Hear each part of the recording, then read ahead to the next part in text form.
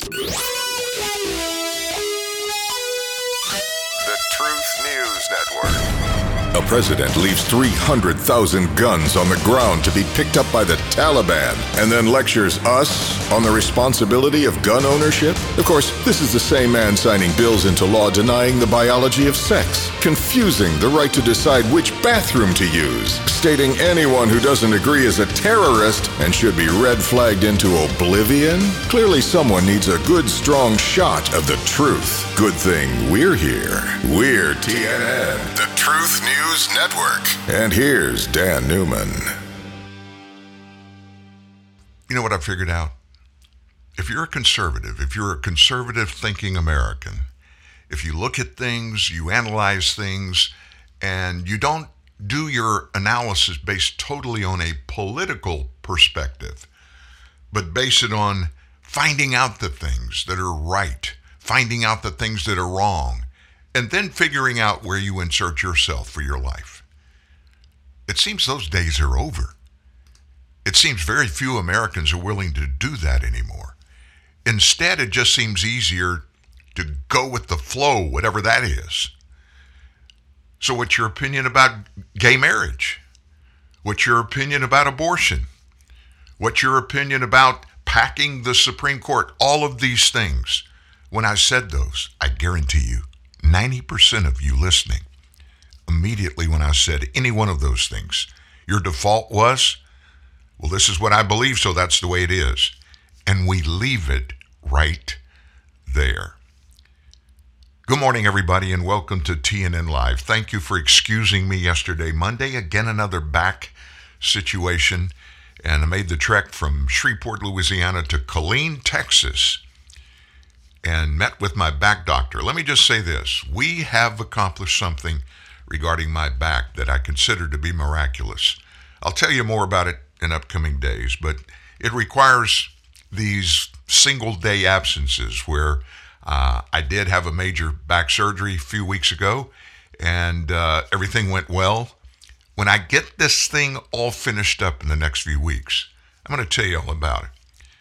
And I know if you're a man especially listening, women too, you're not excluded, but in most cases, if you're a man and you get past the age of 45, excuse me, you're probably going to have some kind of back issue in your life ahead if you haven't already and had to deal with it. And there are so many different reasons, so many different examples of how it happens. Just bear with me for a second, ladies. This is not an exclusive thing for men, but I want men to understand. There are people in the United States, there are medical professionals in the United States that are on the forefront in research of finding out how to permanently either repair problems in lower back issues. And a lot of those things come from getting older, from being overweight, for changing your lifestyle rapidly away from everyday types of exercise to keep your muscular system in tone. All of those things and even more are thrown together, and it comes from that. But they are every day finding new ways to make the issues regarding backs either get much, much lower in number and intensity, or even doing away with that at all.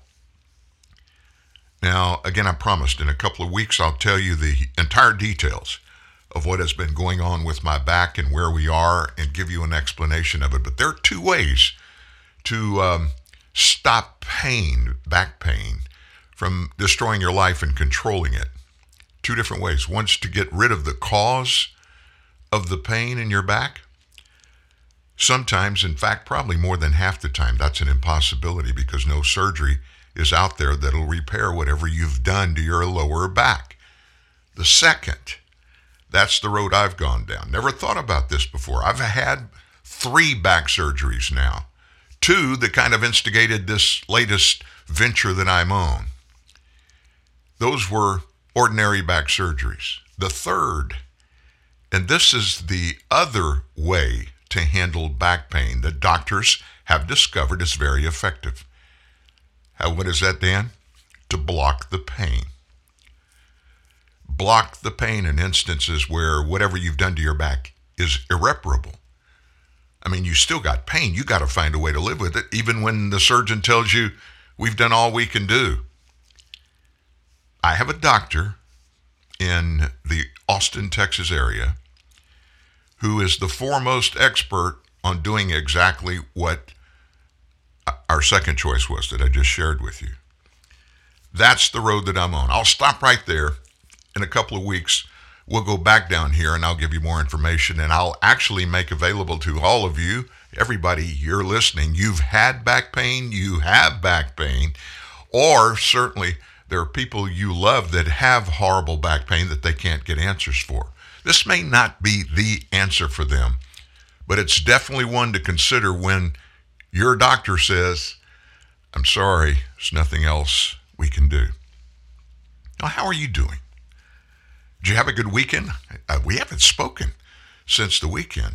I mean, when you come out and the first day of work is Tuesday, I don't know about you, but it makes you look back and say, I missed a lot. Well, there were a lot of things that happened. I guess maybe the best thing for us as Americans was that our president came home from the Middle East. He made a fool of himself over there. We're not going to get into those numerous ways. You've heard all of the big major news organizations just beat that drum until, gosh, I just didn't want to hear anymore. Let's all just assume this is a fact. Our president is inept. He is having cognitive difficulty. It's getting worse and worse. And pretty much everything that he opens his mouth to share is all scripted. And every time he gets off script, he says something that embarrasses himself and the nation. He did some of that in Europe. And you all heard about it. There are a lot of scary things about this president and his administration. Today, we're not going to bash Joe Biden. We're not going to do that. But I have some very important things we're going to talk about before this show is over today. And one of them is, I think I've figured out exactly what and why is happening at our southern border. I think I have an answer, and I've never heard anybody even mention it. Have you noticed that you haven't seen any politicians getting nose to nose with any of the higher ups in the administration and asking the question, Mr. President, why are you leaving the southern border open? Why are you allowing the flood of people into our nation that we have no idea who they are, what their backgrounds are, what their criminal history is? Many of those, Mr. President, have a criminal history here before they were deported previously. Why, oh why, do you want to let these people into the country with no knowledge of anything to do with where they're going, what they're going to do?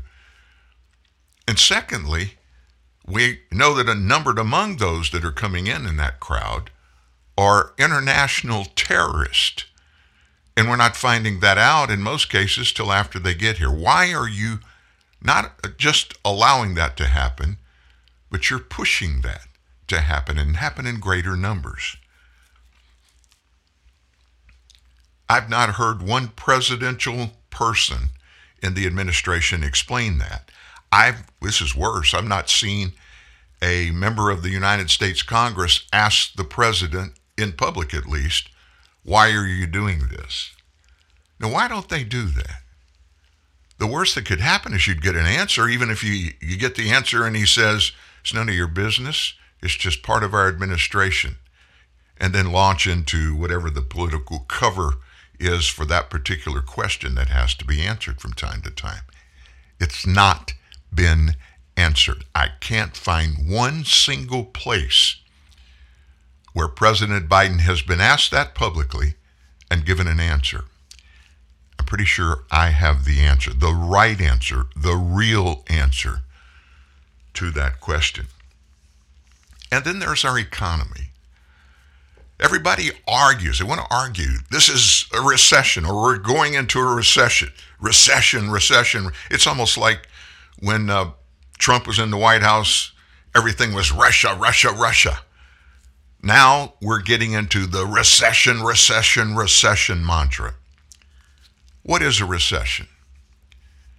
How's it put together? How does it function? I've got about a 5-minute explanation. And it's very simple. It's dumbed down. And not because you're dumb, because it's just simpler to understand.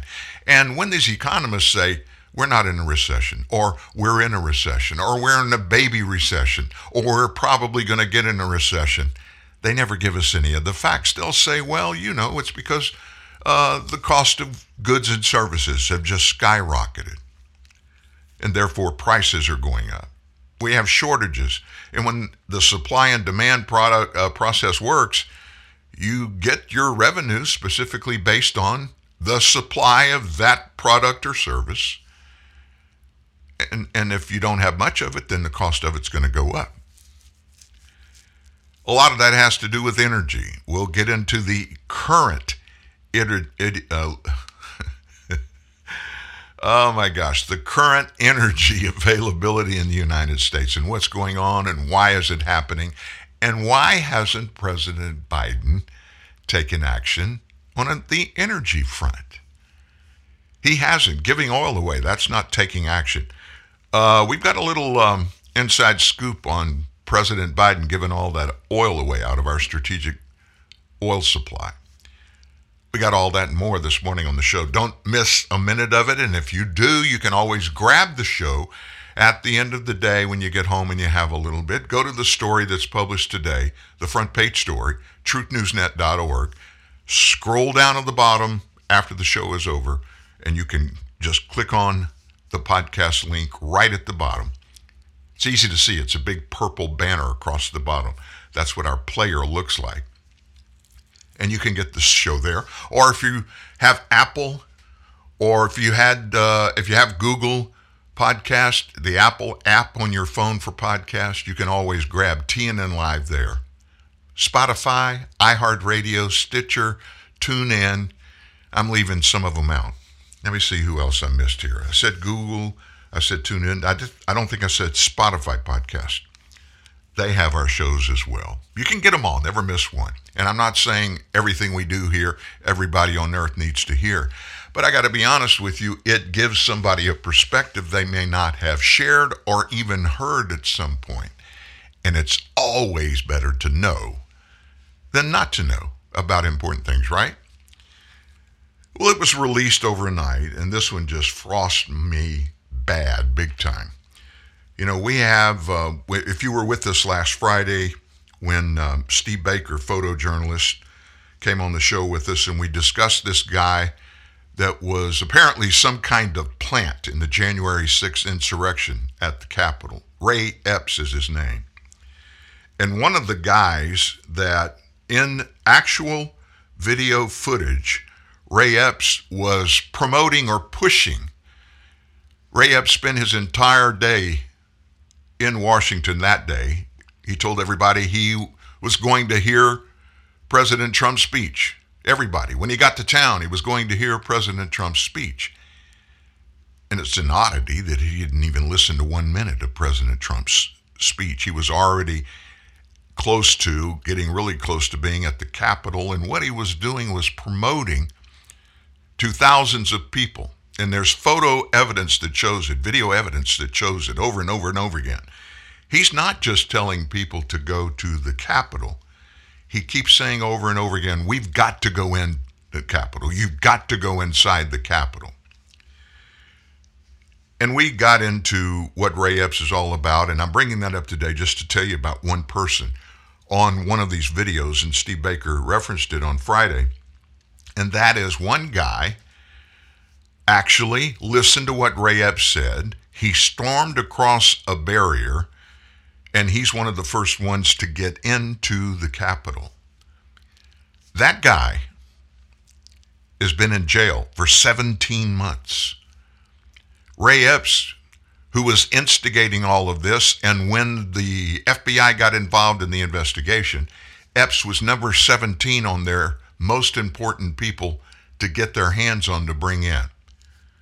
He was number 17. And then very mysteriously, a few weeks later, his name was taken off the list. Nobody knows who Ray Epps is. Somebody does, but we don't. The FBI apparently doesn't either, nor do they understand or know where he is. Now, I think the FBI saying he's disappeared or we don't know where he is, I think that's a lie.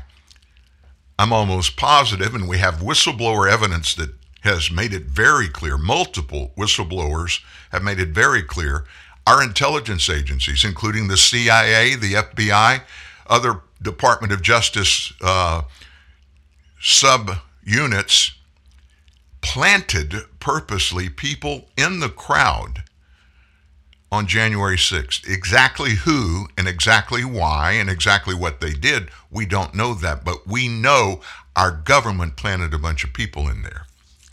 So there's a theory out there, and at this point, I will tell you, it's still a conspiracy theory about Ray Epps.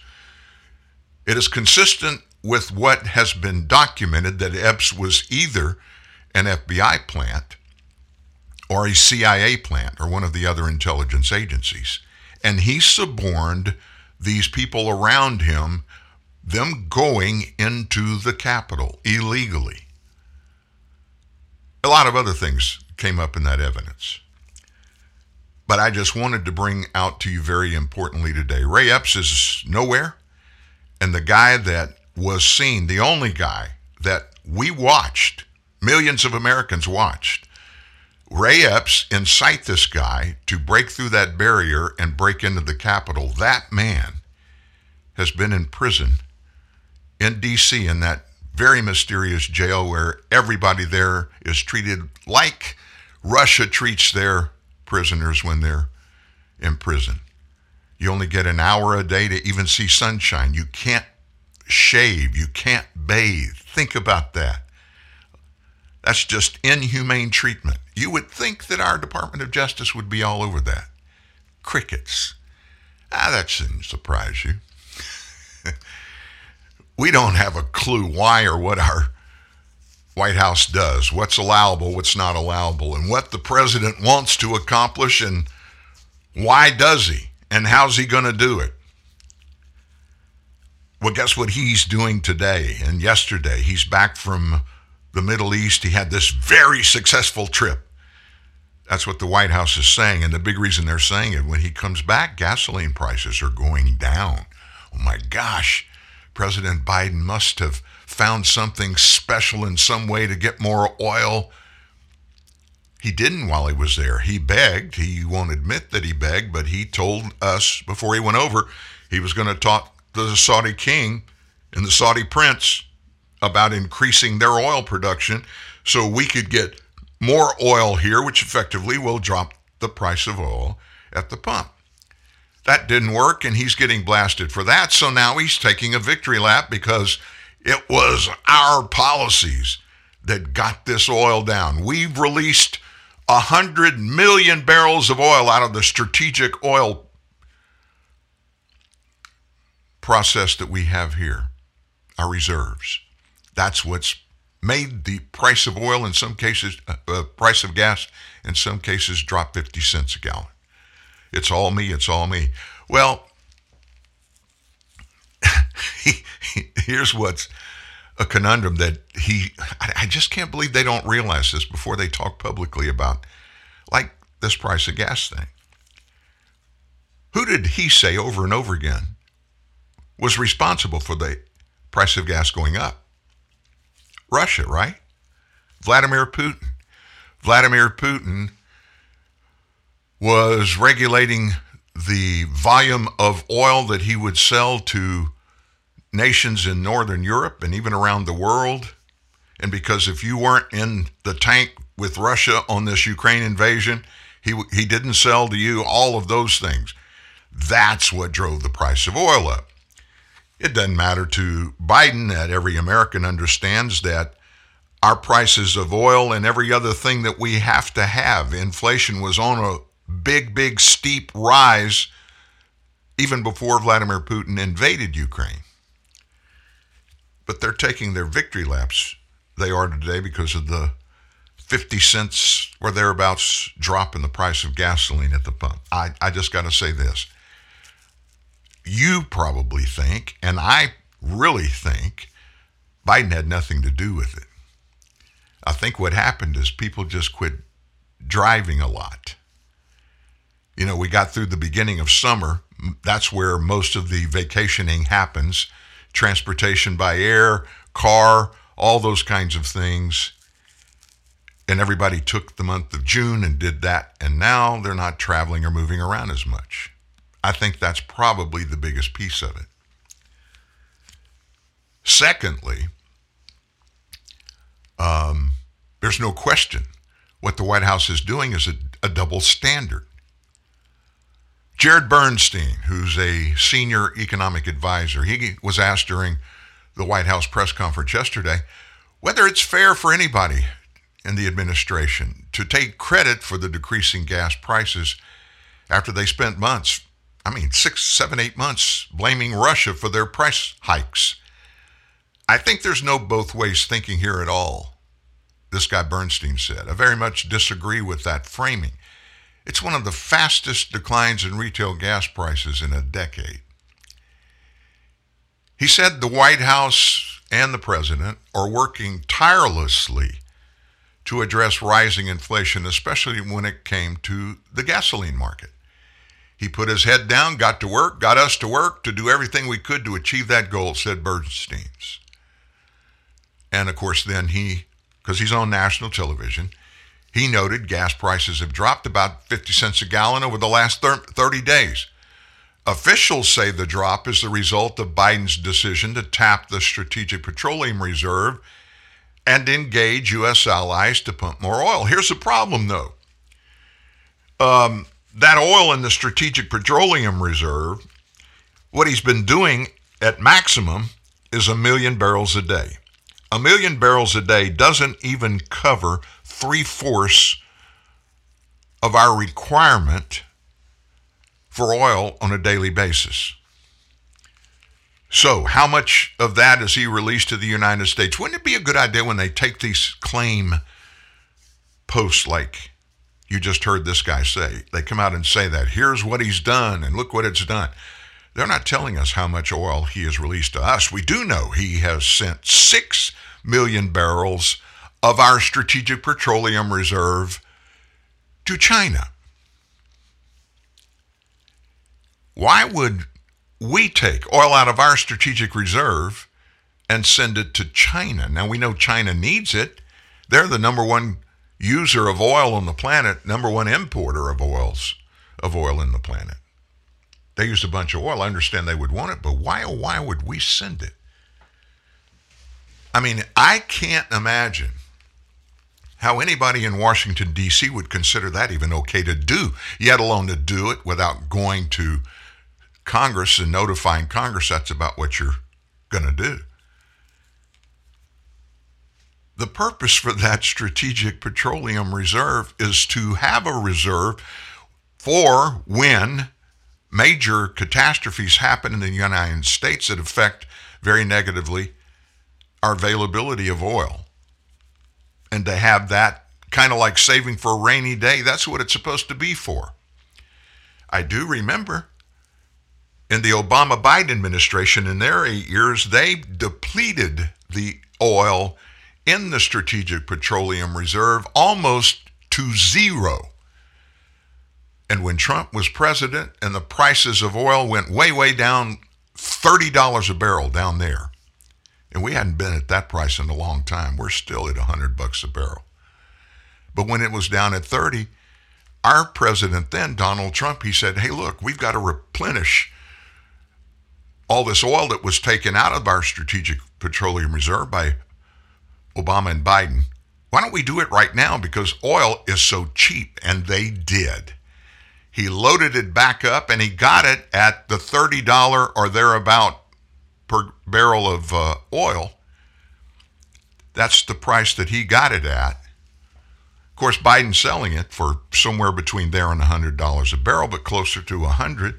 He's not giving it to China, but why the heck are we doing business with China about the lifeblood of everything that runs and operates in the United States, and for that matter, in every country around the world? That's a question that needs to be asked and answered.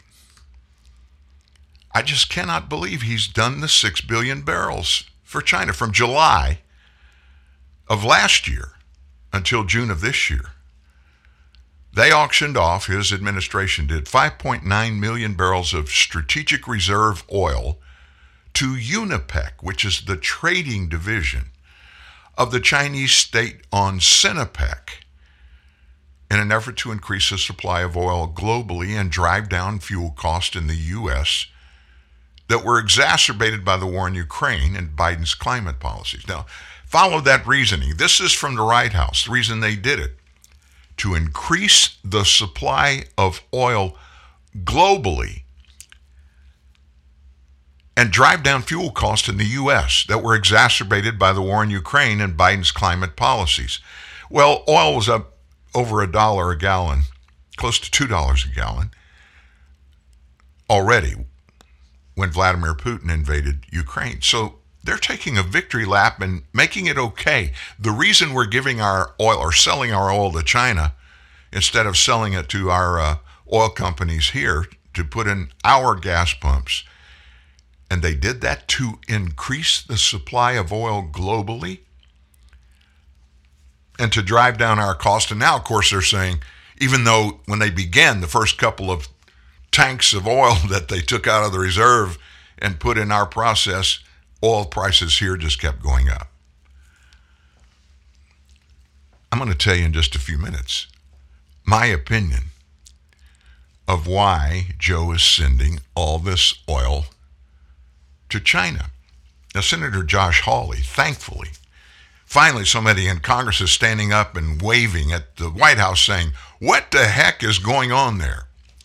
Josh Hawley, Republican senator from Missouri, has called for an investigation into the Department of Energy's releases of this oil.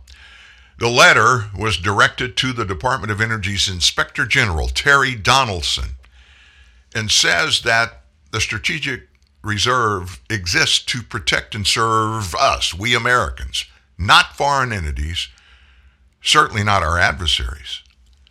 Hawley also said Americans are suffering to pay for gas, while Biden seems to be letting our strategic oil stockpiles flow to foreign countries. Not all of that oil. 6 million went to China. Millions of other oil went to other countries.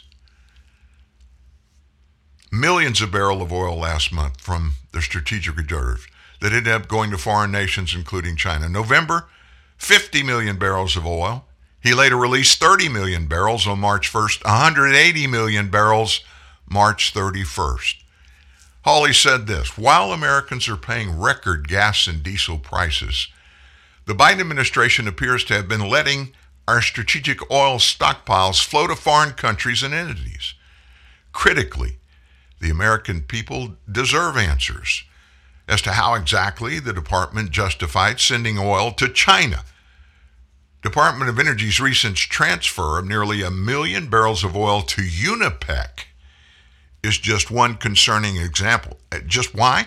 Unipec is the Red Chinese Communist government. That's what it is. Wholly owned subsidiary of Chinese state-owned enterprise. This all comes at a time when our level of oil has fallen to about 492 million barrels, the lowest level since 1985, due to the department's scheduled releases of nearly 1 million barrels per day. Now, I told you before we started talking about this issue, we used more than 1 million barrels of oil a day. So call me stupid, but if our government has total control of that, almost 500 million barrels of oil left now after he's robbed it 3 times, we're using about 1,800,000 barrels a day. So if he took that million that he's taking out every day and just sold it to our oil companies and kept it here in the United States, what do you think would happen? You know what would happen. It would make it okay and possible to regulate the price of oil at the pump for Americans. For Americans. That would be job one. I'm just going to say this. That would be job one in a Trump administration. There is no explanation, plausible explanation, for sending one barrel of our strategic oil reserves to any other country.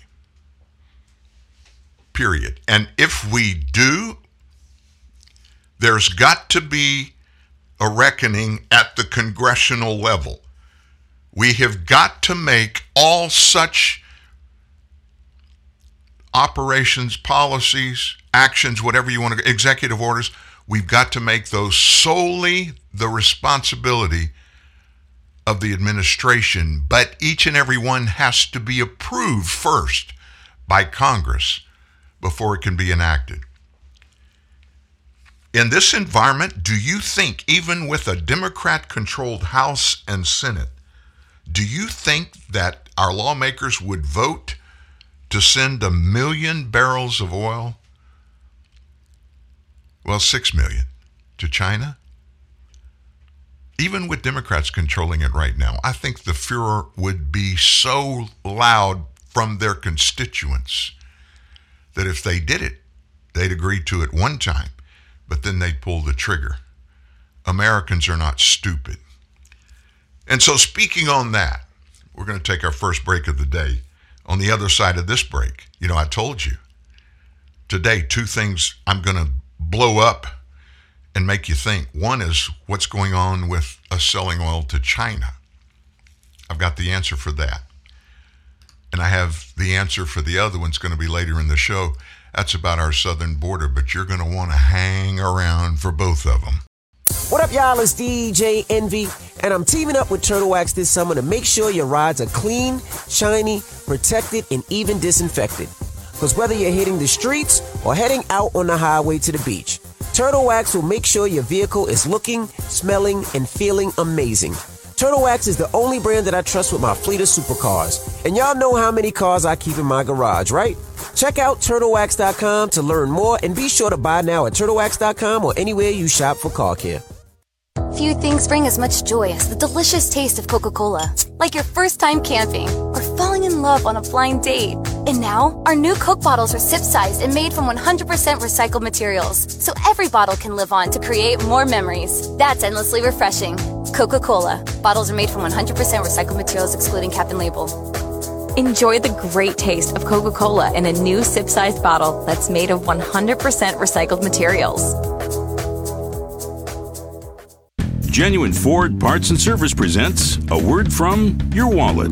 Are we at the gas station? Oh. Yeah, I know. I'm feeling these gas prices too. I'm the wallet down here. Head to a Ford dealership. Why? Proper vehicle maintenance. A new air filter can save 19 cents a gallon. Correct tire inflation up to 6 cents a gallon. Wow, that sure adds up. Fat wallets are very in right now. Right now, Motorcraft air filter replacement is just $19.95 or less. Replacing a dirty air filter can increase fuel economy by as much as 10%. Well, done. That was easy. Maybe you should listen to your wallet more often. Well, you're typically pretty quiet. Well, I didn't want to be a pain in the... Hurry in for the best deals we've had in years. Money-saving rebates on brakes, batteries, tires, and more. See your participating Ford dealer today. Hi, welcome to the Subway ad for the $3.99 6-inch sub of the day. How do you want it? Secret DJ set. At a retirement home? Weird. I like it.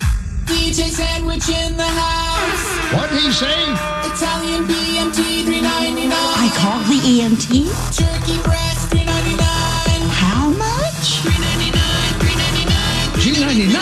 Bingo! Subway, make it what you want. Limited time at participating shops. Prices and subs included may vary. Additional charge for extras plus tax. No additional discounts or coupons applied. Married to the truth, divorced from the lies, fighting for the future. TNN, the Truth News Network. TruthNewsNet.org. And again, Dan Newman. So, what's the big thing about this oil thing regarding Joe Biden? Skane Atelles is a company that Hunter Biden founded with a 10% stake in BHR Partners. Skane Atelles still holds a 10% interest in the company, despite claims to the contrary, according to Chinese business records. Now, what's this mean?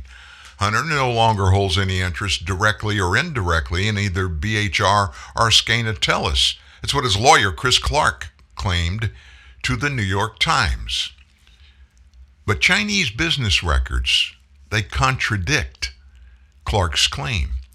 Chinese site Qixin, Qixin, says the latest filing comes from BHR itself and that it was filed last month. This is according to the Washington Examiner.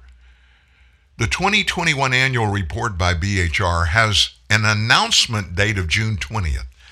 Scanatellis is still listed as a shareholder, 10% stake. So what does this mean? That means, according to the Chinese, Hunter Biden still owns 10% of this company. And what does this company do? Oil and gas. China's business registry may not have been changed to reflect Hunter's vacated interest, but with his global profile as the United States president's son, the omission seems unlikely. It should be noted that Hunter's representative has also refused to say who bought the stake in the company and what was paid. Hunter's, I'm going to put it in quotation marks, probable part ownership of BHR Partners is relevant because BHR Partners is the same company leaked to Chinese oil interest to which the Biden administration sold 950,000 barrels of oil from the U.S. Strategic Petroleum Reserve just a few days ago. Hunter and BHR Partners also had significant deals worth hundreds of thousands of dollars regarding Chinese battery manufacturer CATL. Now that's according to data obtained from that infamous Hunter laptop. Before July, Hunter was not the only Biden with a connection to BHR Partners. A couple of years ago, Joe Biden wrote a college recommendation letter for a child of Hunter's Chinese business partner, Jonathan Lee, with whom Joe Biden met in China. Joe Biden met in China. Lee is CEO of BHR. Joe Biden and Lee first reportedly met in 2013 when Hunter flew to China with his dad aboard Air Force Two. Joe and his staff have claimed at least 7 times the president has no part in the family business, yet Joe has been involved in the family business at least 13 times now over 9 years. Factually proven, shut the book. Now, you know where I'm going with this, where I said I'm going to tell you what's the real thing happening in our selling oil to China. Do you remember on that first trip with Dad on Air Force Two to China that Hunter went on, and Joe introduced him to those big business holders over there, and they formed this company, and this company invested in Hunter Biden's company. Believe it or not, they formed it. It was Hunter's, and they invested $1.5 billion into that company, all owned by the Chinese Communist Party. Where'd all that money go? Do you think that Hunter / the Biden family syndicate might have gotten $1 or $2 or $3 or $4? Well, we don't have the ability to look at where that money went. We can't make the Chinese government tell us anything or show us anything.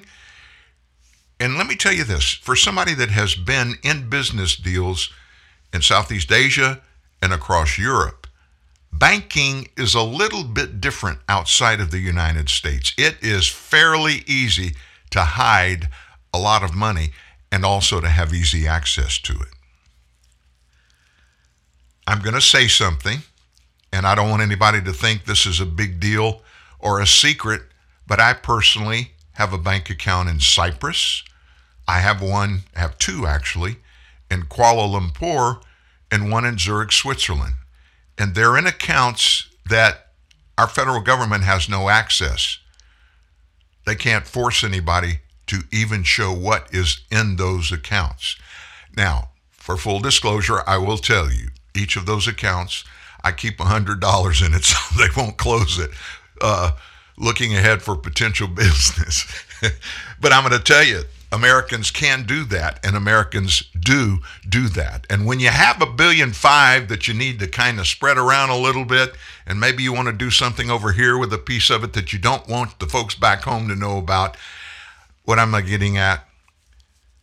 Let me tell you, Hunter and Joe are obligated to the Chinese Communist Party. Obligated. There is no other plausible explanation for Joe Biden selling one drop of oil to China. Not one. There has to be obligation there. Why would there be any obligation there from the United States to China? There's only one explanation. Obligation. And who knows better about that than Quid Pro Joe?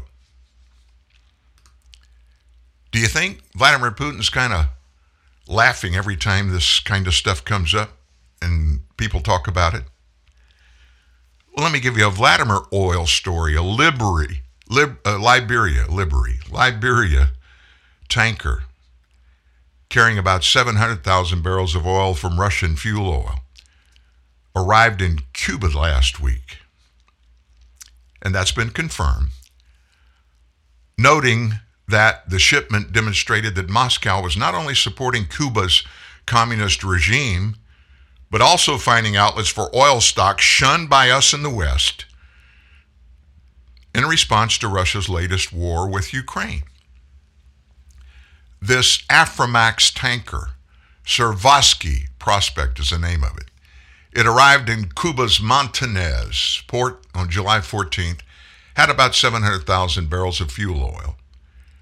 Cargo's worth about $70 million at market prices right now. The vessel's owned by a top Russian shipping conglomerate, Sovcomflot.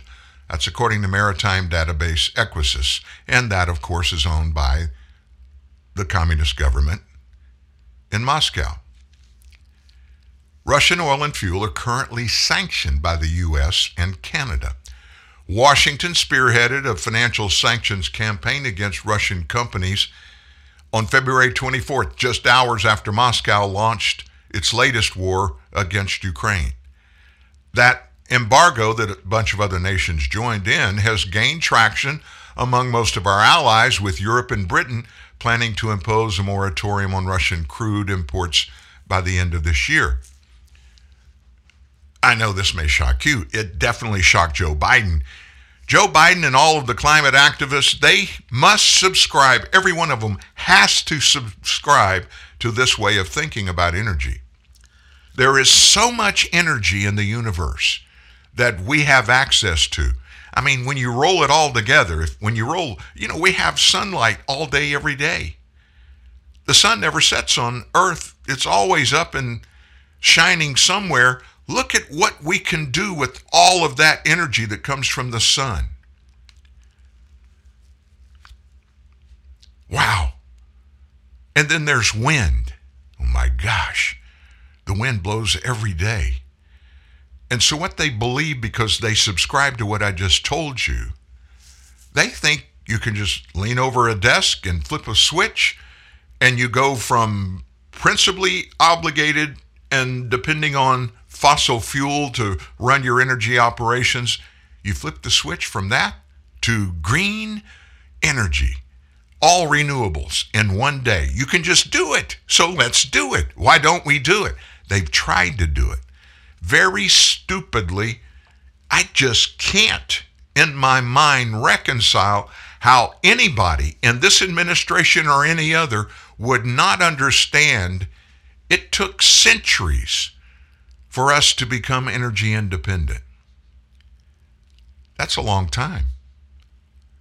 I mean, when you look back, the discovery of oil in the United States back in the 1800s, look how far we came in less than 200 years.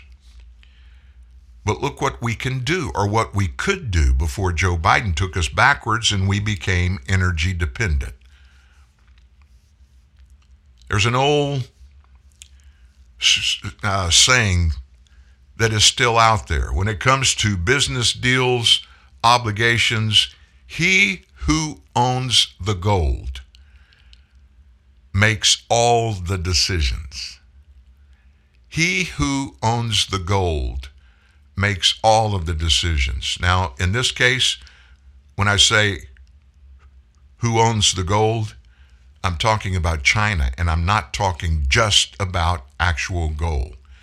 I'm talking about holding power over people that when you put them all together, and I can't imagine how many people are obligated to China for things. But the only reason, the only logical explanation for us selling any oil to China is because of obligation of Joe Biden to China. If you disagree, please do so. I would love to hear that explanation. I got to be honest with you. I consider myself to be fairly intelligent. I'm very analytical. When I look at something that I don't quite understand and why someone would be doing this or not doing this, I have an old way of life of thinking that it's worked pretty well in my 68 years, and that is I just go examine what's going on. Why? And if it's sound, if it's something that they made a decision based on that is understandable and it's smart or whatever, I give them credit for doing it. I've been trying to do this for months and months. I'm not stupid, and Joe Biden doesn't have another explanation. Nobody has asked this president, why are you selling oil to China? I haven't heard or seen it. Have you? I would think our media people who are not stupid out there would have asked this by this point. They don't have wonderful access to Joe Biden, but pretty much every time he goes out and gets on Marine One leaving the White House, and or when he comes back and he's getting off of Marine One going into the White House, I think that should be asked. And I think it should be asked again and again and again, and scream it and holler. Get 3 or 4 of your buddies around if you're in the press corps behind the ropes, walking from Marine One to the White House, and make him give an answer for that. He hasn't done it. Well, I guess everybody heard overnight we had a nuclear bomb here in the United States, and it exploded in West Virginia. And the reason it was there is because Joe Manchin, Democrat senator, finally told the administration that Joe's big financial boondoggle that they have been begging for from the very beginning of this presidency. It is the panacea of the United States of America. If we do this deal, if we promote this $2 trillion spending bill, everything's going to be okay. It's going to instantly, overnight, inflation's gone. The price of gas, our availability for grocery and baby food, all of those things overnight are going to be fixed if we just spend that money. Democrats in Congress 2-1, with the exception of Joe Manchin, believed that and are licking their chops to get their hands on that extra money. It's all about spending money. That's all Joe Biden is about. And his fellow Democrats, not only are they allowing it, they are supporting it, and then they're screaming and hollering about high prices and inflation. And it's all about spending. Before the end of this show, I think I told you this. I did at the beginning of this show. We're going to let you hear from the Wall Street Journal an explanation about recession, one that you can understand when people at national levels in the news, they use that word all the time. What really is inflation? And before we get there, I want to let you listen to Jeff Van Drew. He's a representative from New Jersey, talking about early this morning how big a problem is Joe Biden's spending operations, and why would he even want to do it? Let me go back to Washington for a moment with the Joe Manchin story, the West Virginia Democratic senator. Again, kind of I guess, putting a pin in President Biden's spending agenda with inflation continuing to soar. We want to bring in New Jersey Republican Congressman Jeff Van Drew for more on this. It was interesting, Congressman, to see once again Joe Manchin kind of standing his ground on all of this. I mentioned, for those who don't know, I mean, many do, that you're former Democrat, somebody who switched parties. I think your perspective would be an interesting one, just observing what's happening in this intra-party fight on the Democratic side. What do you make of the role Joe Manchin's been playing there in D.C.? Well, obviously, he's been playing a very serious and important role. And just quite frankly, he's right. Biden and the majority in Congress are wrong. I mean, we just can't keep spending the way we're spending. We have to slow down. There's a couple of issues here. One of them is obviously slowing down spending. Second, because of inflation. And then secondly, I certainly am concerned about the environment. We all are. But some of the legislation that they have just puts trillions of dollars into different programs that we really don't know are going to work or not work. We're pushing too hard, too fast. We're still going to rely on fossil energy for a while, fossil fuel, and we have to realize that. We've just got to calm down, but most of all, we've got to stop spending and then fix all the other problems they have. I mean, I think what Joe Manchin would think, I can't speak for him, but being that he seems to be more moderate, is, hey, how about what are we going to do to make the border better? What are we going to do to make the supply chain better? What are we going to do to make our cities safer? What are we going to do to make sure that our military is better? What are you going to do to make sure that in the military we're not spending all the money on woke kind of crazy stuff, but on the things that we really need to do and the things we really need to have? So I think he's correct. I would certainly side with him on this issue, and definitely not with the president, and definitely not with the majority in Congress. No, I know you and others have said that this is on the ballot in the midterm elections, this being inflation, that this is going to be one of the big issues that people vote on. So the Republicans, you may get your chance to govern on this issue, at least in terms of, having control of the Congress if you have a strong midterm election. Now, to be fair, people would look back when the Republicans were in power and say they didn't exactly, in recent history at least, cut spending either. But you're saying this time would be different, that there would be a real push to cut spending in Washington? First of all, yes. But second of all, and importantly, there wouldn't be just the crazy kind of spending that exists now with this administration, trillions upon trillions of dollars. A lot of the inflation problem and all the problems we have has to do also with many different issues. Obviously, our energy issue and what we're doing there, which is so wrong. We should be number one and could be number one, and we were number one in the world. And then secondly, the way we dealt with COVID. We didn't work with businesses enough. We didn't work with people in certain ways enough. So we just closed everything down. You close everything down, you're not going to have production. When you don't have production, you don't have stuff that people need. And when that happens, you have too many dollars chasing too few goods and services. So this whole thing, quite frankly, is the Democrats' fault from beginning to end. It's not Putin's fault. It's not the Republicans' fault. It's not some other people that he's named out there every day. It's somebody different. Sometimes when you're an elected official, whether a congressman, a senator, or a president, you have to stand up, tell the truth, take the heat. Take the heat, or at least some of the heat, or at least talk about it being a bunch of different factors and not try to oversimplify it, I guess. Jeff Van Drew, thank you, the congressman from New Jersey, Republican. Thank you for taking the time today. We appreciate that. To be here. Thank you. And we know anytime this administration spends money on anything, when they put out this multi-tiered bill, whatever it is, it's full of different types of spending. And then later, as it all trickles out over time, we hear these stories about on these big $1 trillion bills, billions, tens of billions of dollars are stolen or wasted. They're all spent. Oh my gosh, they find ways to spend that money, but it's not being spent on what it was created to fix. And at the end of that, what do you have? You have the same problems. And most of them, they're not the same when it's all over. They've actually, because of all the money that's been spent, they've gotten worse and worse and worse, not better. Real truth, real news. TNN, the Truth News Network.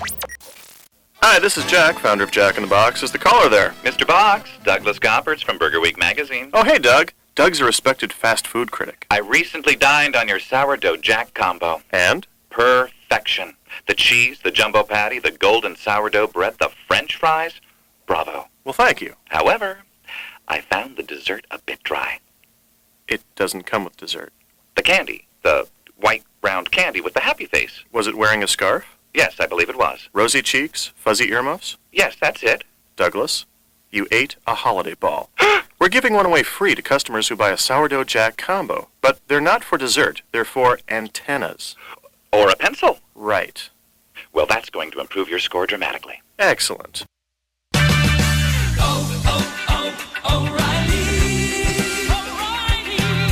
We may not be able to lower the cost of gas, but we can do something about how many miles you will drive per gallon. Stop by your local O'Reilly Auto Parts store today and let us help you increase the performance of your car or truck. Simple things like replacing your air filter, changing worn-out spark plugs, and using fuel injector cleaner can add up to better fuel economy and big savings. There's an O'Reilly Auto Parts store close to you that has the name brands, low prices, and people who can help. Restore lost fuel economy and eliminate rough idle with Lucas Fuel Injector Cleaner. Right now at O'Reilly Auto Parts, buy 2 and get 1 free. Lucas Fuel Injector Cleaner quickly cleans clogged injectors to increase fuel efficiency and help your vehicle run smooth. Lucas Fuel Injector Cleaner, buy 2, get 1 free at O'Reilly Auto Parts. Better parts, better prices every day. Limit supply. See store for details. O'Reilly Auto Parts.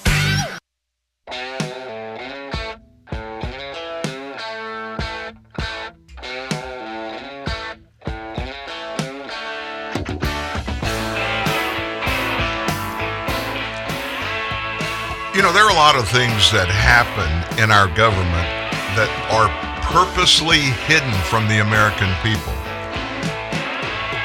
And even some good things. I never understood that. When the bad stuff leaks out and the news is out there and we're all beating the government to pieces because they allowed this, they did this, or didn't allow this. But there's always a lot of news out there that in many ways would make us look better, make Americans at least feel better about our government. And they're just either hidden or they're very slowly and quietly leaked out there. I ran across this one last night, and I hadn't heard about it. You may have already. Nations, we know, have been and always are developing newer, faster, sneakier weapons than the ones before. And that prompts other countries to create defenses against those new weapons and create better weapons. And you know that process. So with reports claiming both Russia and China now have already successfully launched their own hypersonic missiles, it was just a matter of time before we followed suit. So late last week, the U.S. Air Force completed a test of an air-launched rapid response weapon called an ARRW. That sounds kind of like Arrow. It was developed by Lockheed Martin. This class of weapons travels over 5 times the speed of sound. Now, how fast is that? Well, the speed of sound is 1,100 feet a second. So 5 times that is 5,500 feet a second, which means there's 5,280 feet in a mile. So these things are going a mile a second. Think about that. So we have one, and we used it. The successful launch took place off the coast of California. After a previous attempt, the booster did not disconnect from the aircraft. And it worked. The Pentagon announced that the Defense Advanced Research Projects Agency, DARPA, if you ever hear DARPA discussed in any conversation, in context, it's usually something sinister and evil. This is the branch of the government, or at least one of the branches of the government, that when somebody in the government wants to do something that is so egregious, so nasty, so serious, that they don't want anybody else to know about it, it gets put on DARPA's plate. DARPA also completed a hypersonic mission weapons test in New Mexico's White Sands Missile Range as part of its Operational Fires program. So in contrast to the other missile, a high mobility artillery rocket system launcher fired this one from the ground. So we're living in an ever-changing climate for weapons and military tech, and it's definitely It's almost like it was in the Cold War, where if China do something, by jingos, we got to do something just like it, but a little bit better. But at least now you know we have those hypersonic missiles that we can use them. So what do you think about all this mess about Nancy Pelosi and Paul Pelosi? I got to ask you, does this, what's going on now, does this not illustrate for American citizens exactly how corrupt are people in our government that we elect to go represent us? So after Paul Pelosi, Speaker's husband, purchased 20,000 shares of stock in one of the world's largest semiconductor companies, and did so just days ahead of a congressional vote on a bill that would send billions of taxpayer dollars to a bunch of different domestic semiconductor manufacturers. In the middle of all of that, which you and I both know, that is simply corruption at the highest level.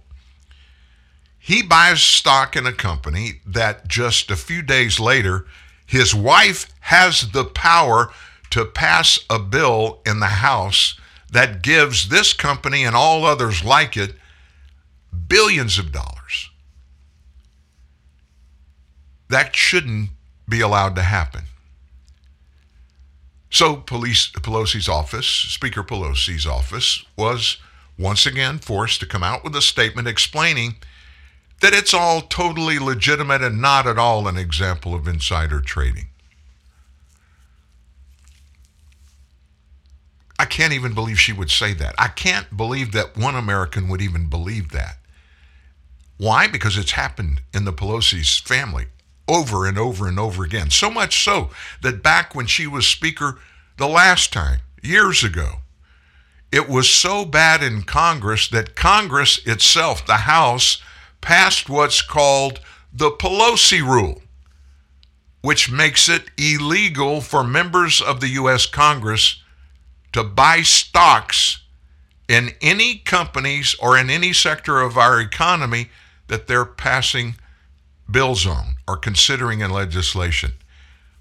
And the Pelosi's had been doing it so corruptly for so long, the bill is named the Pelosi Bill.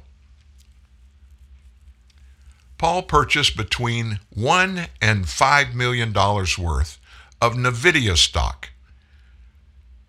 Just happens that senators are convening as early as today to vote on a bipartisan competition bill.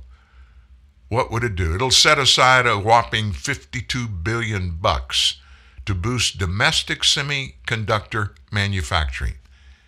The bill would also provide manufacturers with tax credits for production. So what does all that mean? That $52 billion, what does that all mean? Well, with that money, these companies that they give that money to, those companies will go out, they'll hire people, expand, they'll give their employees more money, they'll come up and go to market with new ideas. Almost automatically, the stock price value of each of these companies is going to skyrocket. And what happens then? Paul and Nancy have between $1 million and $5 million worth of NVIDIA stock today, betting on the come, that it's going to come. It goes up and up and up in value. And they made this decision based on information that you didn't have and I didn't have. When asked about it directly, Nancy's answer was, hey, I don't have any stock. I don't trade any stock, and I don't know anything about what my husband does in trading stock or even any of his commercial real estate business. I'm staying out of that. Well, here's my question. We're going to move on. Why, when they passed the Pelosi rule, didn't they say that no trading of stocks or any type of financial instrument can happen by anybody that works in Congress, their immediate or their extended family members? They cannot participate in any type of stock transactions while they're in Congress. I don't even think that would totally stop it, but it would sure make it so that direct input on making these stocks that Nancy and Paul bought, the $1 to $5 million that they bought in that company, NVIDIA, directly NVIDIA's stock prices are going up, even as we speak. In our next break, I'm going to tell you exactly where it is today. That's just not right. That's just not right. Well, where is the next president of the United States? Where is she? Of course, I'm talking about the vice president, Kamala Harris. What is she doing? Well, I can tell you what one thing that she's very good at is running off employees. She loses a second speechwriter in a wave of side-splitting offers of help are pouring in. Her aides are jumping ship, including a second speechwriter. Tweeps are hilariously mocking the department with helpful writing suggestions. 2 more top aides are exiting stage left, and a long procession of those heading for the door in Kamala's Titanic. Domestic policy advisor Rohini Kasklu announced she's going to leave in August. Director of speechwriting Megan Grube stepping down after only 4 months on the job. Grube took over for Kate Childs Graham, who left back in February. Grube's departure follows a particularly vapid speech that Harris gave last week concerning transportation. Here's what she said. Together we are expanding access to transportation. Seems like maybe it's a small issue, but it's a big issue. You need to get to go, and you to be able to get where you need to go to do the work and get home. That went viral worldwide. This is a quote.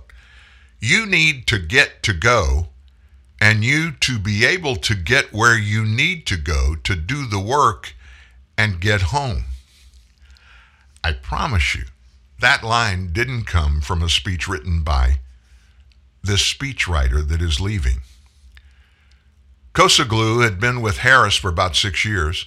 She served on the VP's presidential campaign, then her transition team, and finally shows up in the vice president in her office.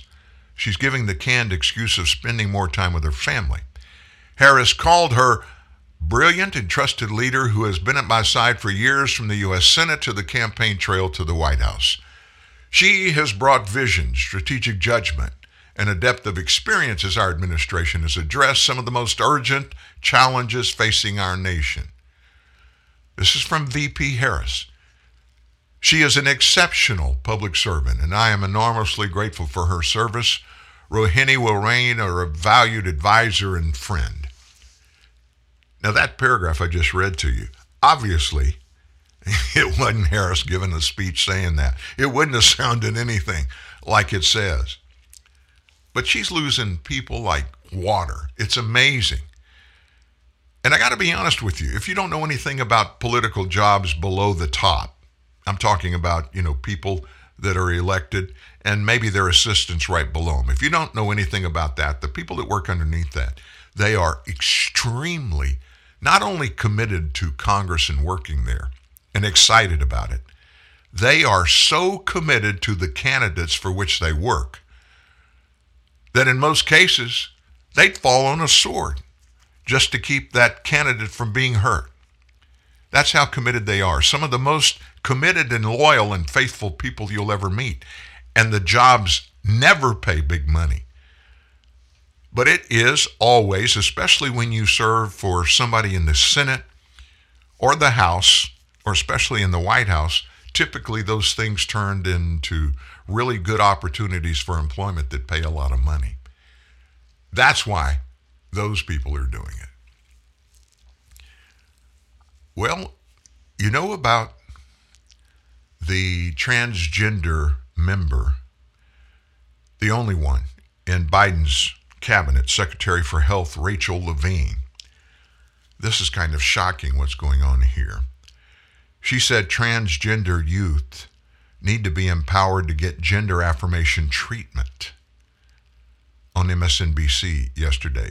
Levine is transgender, said transgender youths are threatened by mental health issues, bullying, and political attacks, and the treatment of these youth should affirm their perceived gender identity and empower them to get sex change treatments. She is encouraging those people to get sex change operations. She said, so we really want to base our treatment and to affirm and to support and empower these youth, not to limit their participation in activities in sports and even limit their ability to get gender affirmation treatment in their state. She said that talking to Andrea Mitchell. She previously, Levine did, endorsed Biden's June 15th executive order that expanded access to sex change treatments for children. I don't even know that should be a thing. When have you ever met a kid, still a child? What is the definition of still being a child? You're not a teenager yet. So a child, in my estimation, in the estimation of most Americans, is somebody up to and through age 12. Do you know anybody those ages that legitimately has the mental perspective, the learning, the education, the understanding of all things in life that are pertinent to a possibility of a sex change? I don't know a single one. So how does she define sex changes? She calls them gender affirmation treatments, and they include socially transitioning to the opposite sex, puberty blockers, cross-sex hormones, and surgeries. Trans youth are vulnerable. They suffer significant harassment and bullying, sometimes in schools or their communities, she said. They have more mental health issues, but there's nothing inherent with being transgender or gender diverse which would predispose youth to depression or anxiety. It's the harassment and bullying. Now they are suffering politically motivated attacks through state actions against these vulnerable transgender youth. This is not based upon data. These actions are politically motivated, she said. Now let me ask you a question about this. We never hear any conversations. We never hear anybody that has made this switch that comes back and says, this is the best decision I ever made. I've never heard a single person say that. There are people that have made it and are doing pretty darn well. I understand that. But what nobody wants to talk about is what is life like after a sex change operation with all this puberty blocking and hormone treatment. What's their life like regarding what she just gave as the reasons to even get it? She talks about getting bullied. You don't think if you are a trans that you're not going to be bullied? You don't think you're going to be bullied? You don't think that you're going to be a marked person in the social standings around you? Is it going to be better or worse pre-sex change and after? Which one? Nobody talks about the after. I read a story last week of a girl that had a sex change operation when she was 6 years old. Full transition. And she's in her 20s now, and her life is horrible. But there's nothing you can do after you have a sex change operation. Do you think a 6-year-old, a 12-year-old has the mental capacity to make that kind of decision and should be allowed to do that at that age? I just don't believe it. I don't believe anybody can reconcile that in any way. When we started the show, I told you I have ferreted out the explanation for Joe Biden opening the doors at the southern border, keeping them open, and letting in millions of illegals to live all across our nation, most of who we know nothing about. And the American public are financially supporting them. How much? They won't tell us. They won't release it.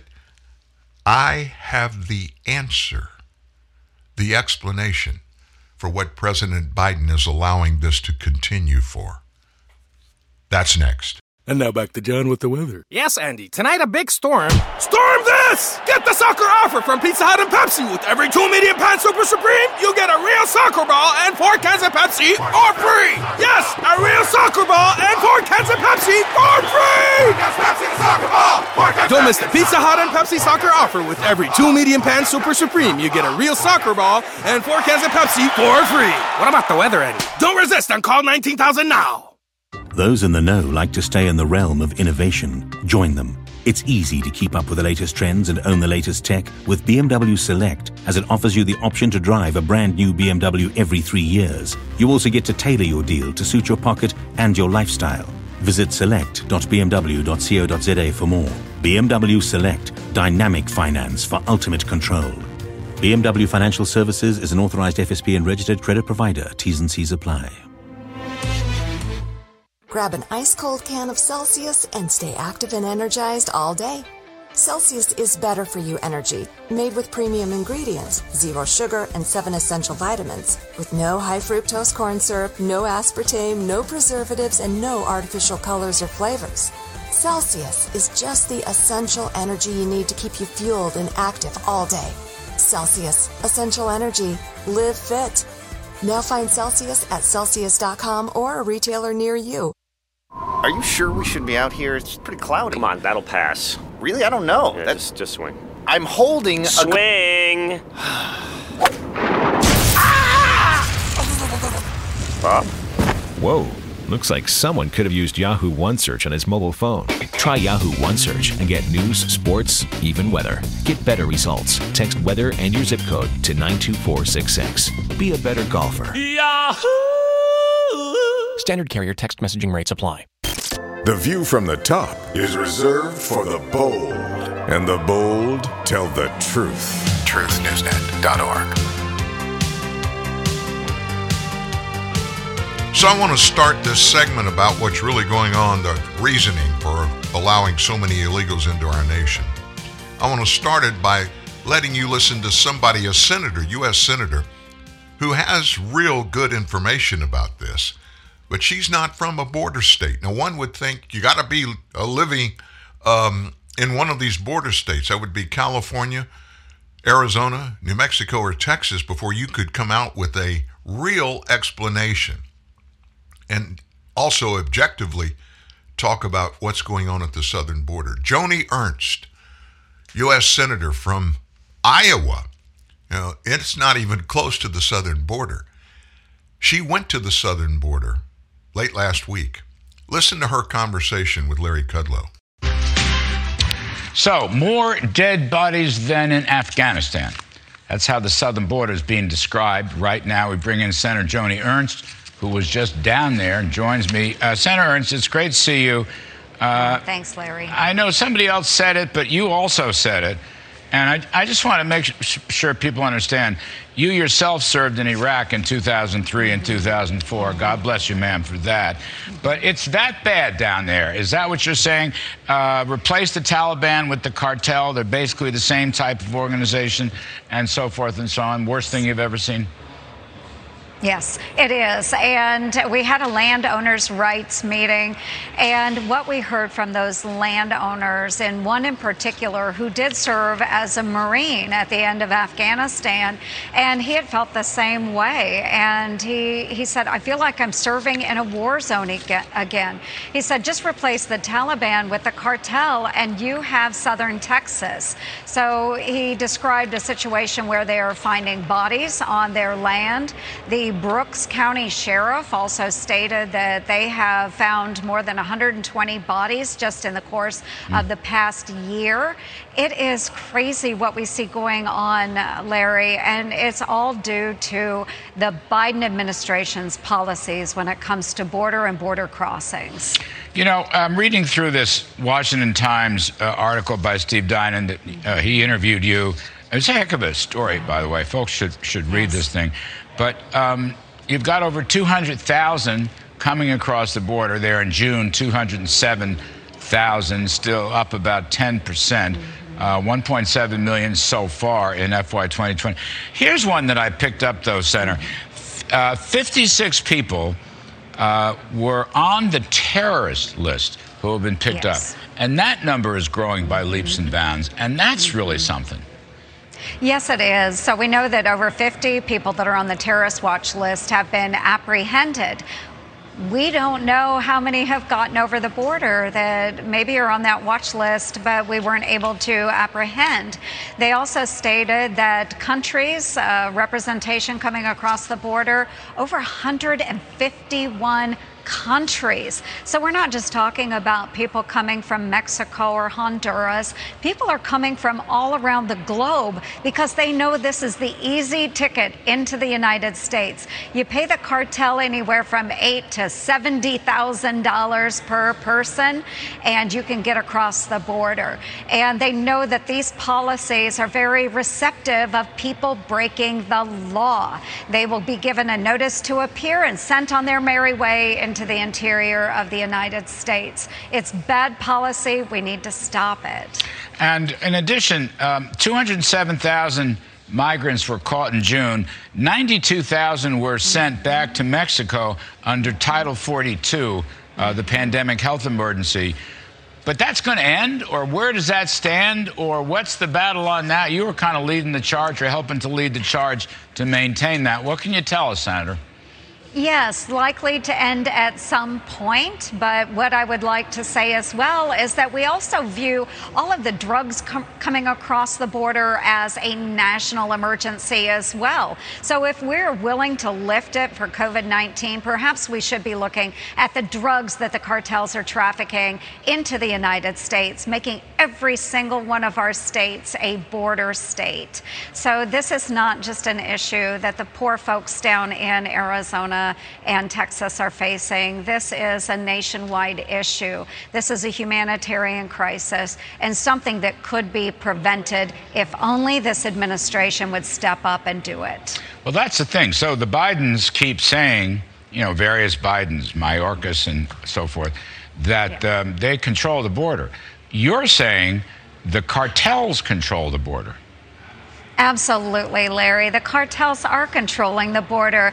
The cartels actually have sectioned off our southern border. Various cartels are in charge of various sections. They charge what they want. They direct the people that they want over the border. They will traffic those that they want. Now, they are charging those individuals, as I said, anywhere from $8,000 to $72,000 per person, but they will also require payment. And if you can't meet full payment to the cartel, how do you think some of those individuals are required to pay it back? We know that they're trafficking humans and sex trade over the border. We know that they're trafficking weapons, they're trafficking drugs, they're smuggling terrorists over the border. When is this administration going to get serious about protecting our own nation? We just saw appalling situations down there, Larry, and I wish more Democrats would actually go visit the border, hear from the Border Patrol agents that are doing an exceptional job in a really difficult time, and actually want to do something about it. I don't know. It'd be nice if the president and the vice president went down to the border. Yes. You know, that wouldn't be a bad thing either. One other one. Well, I've got two quickies for you, Senator. Sure. One of them is people are starting to come over the northern border, the Canadian border, in larger and larger numbers. That, according to your interview with the Washington Times. Now, that's kind of, I don't know if it's brand new information, but I'm not sure the public knows that. No, and that's a situation that we're in right now, is that we know that our borders are porous. The southern border especially, that's the one that we focus on because we do have so many drugs, weapons, humans that are being used in sex trade, you name it. But we do have to pay attention to our own national security as well. And that's where President Biden has not enforced policy that should be enforced. And people know that we're an easy target, easy to get into the United United States, so why not? When we have refugees that we have removed from Afghanistan, when we are working with the Ukrainian government to resettle those Ukrainians, when we can't even help them, and yet we have people that are swarming over the border and not coming in with legal entrance, then it is an issue. So we need to be protecting our borders, and President Biden just refuses to do that. The obvious thing is a question. What you just heard from Senator Ernst, and she doesn't have a direct dog in the hunt. She's a senator from Iowa, so she's looking at our southern border as a U.S. senator that is worried about the entire nation. That's what the job is of United States senators. They don't just represent a small congressional district. They look at it from the top down. Why, oh why, is our border being left open? And not just being left open, but is being used as a tool to get more illegals and more illegal stuff into the United States, basically unobstructed. No concept of understanding who's among those people coming over, what their health statuses are, what their criminal statuses are. And you add to that the drugs that are coming over. We've caught drugs, one particular one, fentanyl, so much at the southern border, what our border agents have caught, more than enough to kill every American 8 times. So you have that.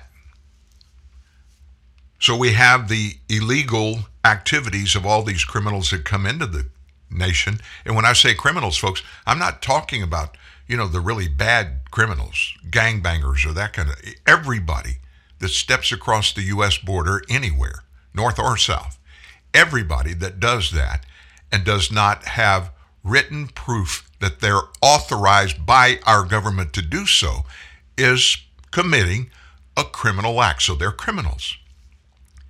So all of those illegals that come in that don't go through the process and log in and do the thing of, having an asylum hearing and staying put, waiting for that asylum hearing, what percentage of those that come across do that?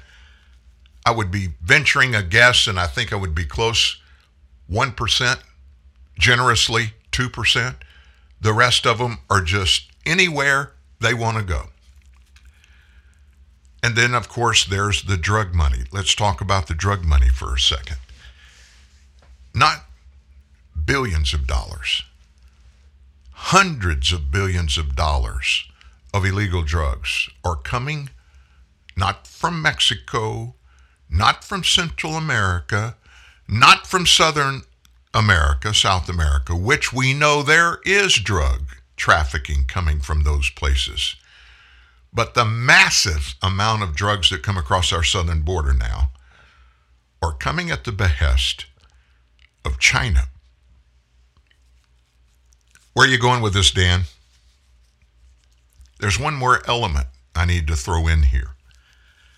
Human rights activists in Europe and Asia, not in the United States, not in Canada, not in Western Europe, but in other parts of Europe and Asia, they're looking at the United States, and they are now calling the United States of America and our southern border the number one sex and human trafficking entity in the world. Nobody wants to talk about that. We talk about the drugs. We talk about the illegal criminals coming here and not having any way to control anything about them. We don't even know where they are. We talked about that, but we never talk about the human trafficking and the sex trafficking. Principally kids. Who's driving that boat, and how and why could anybody in office that has the power to cut off all of that, but just quietly lets it happen, continue over and over, year after year after year? Why would that happen? And why won't Joe Biden fix it?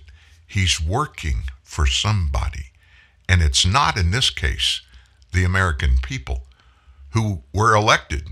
He was elected to represent not China, not South America, Central America, nor Mexico, not anybody in Africa, nobody in Asia. He was elected to represent you and me only. He was elected to only work for us. And yet, everything we just mentioned, you can look and you can take it back and point it to China. To China. Somewhere in your life, you have been either on the sending side or the receiving side of this concept. You do something for somebody, or somebody does something for you, and if you're the one that does it for someone else, you're going to expect at some point in your relationship, there's going to be a quid pro quo there. You do the quid, they're going to do the pro. And vice versa. If they do a good for you, they're going to expect something from you in the future if and when they ask for it.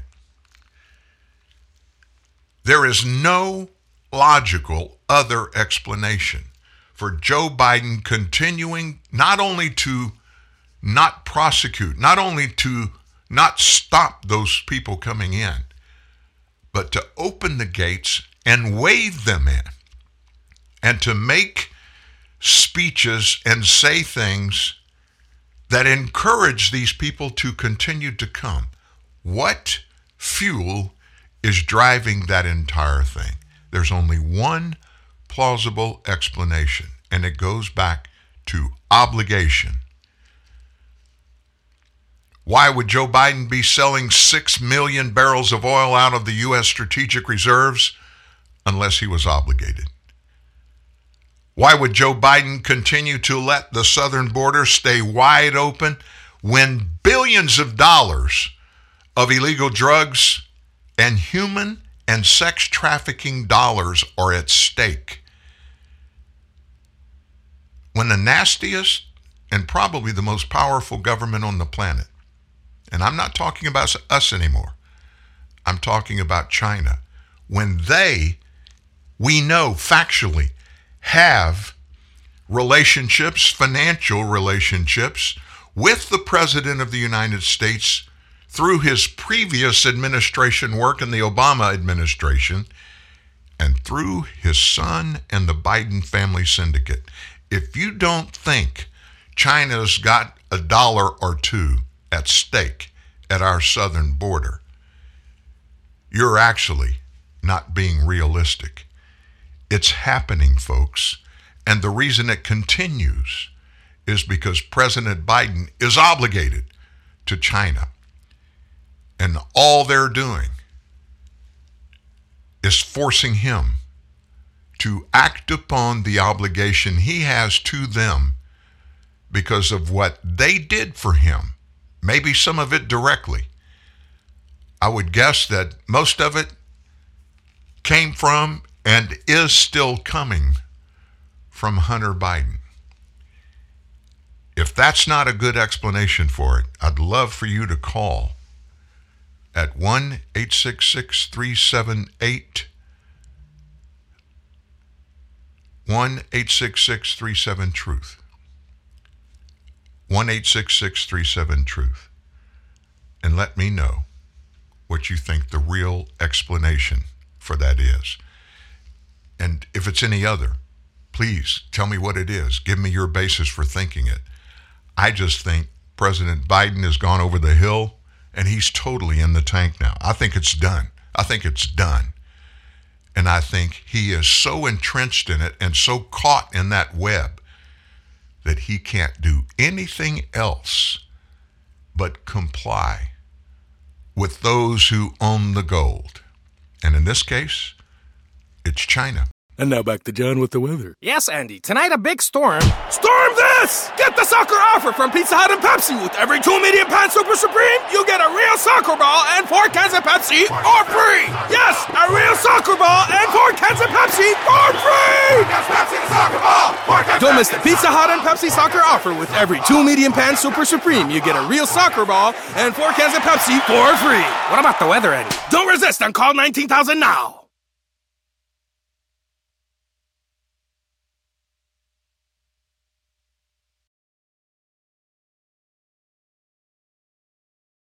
Grab an ice-cold can of Celsius and stay active and energized all day. Celsius is better for you energy, made with premium ingredients, 0 sugar, and 7 essential vitamins, with no high fructose corn syrup, no aspartame, no preservatives, and no artificial colors or flavors. Celsius is just the essential energy you need to keep you fueled and active all day. Celsius, essential energy. Live fit. Now find Celsius at Celsius.com or a retailer near you. Are you sure we should be out here? It's pretty cloudy. Come on, that'll pass. Really? I don't know. Yeah, just swing. I'm holding Swing!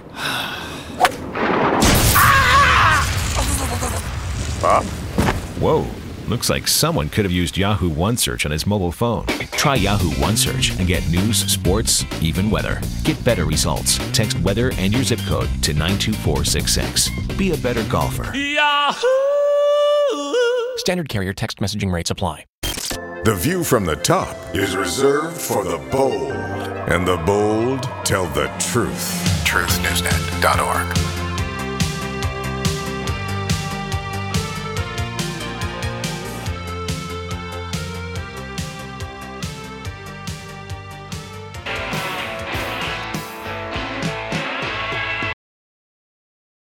Wow, there's a bunch of noise there. Sorry about that. Back to business as usual. And on the backside of that, that's a really big deal. I'm watching it from that perspective, not from that perspective only, just watching it to see if what I think is real there. And that China thing at the southern border, China thing at us selling them oil out of our strategic oil reserves. I'm open for considering any explanation, anything that's plausible.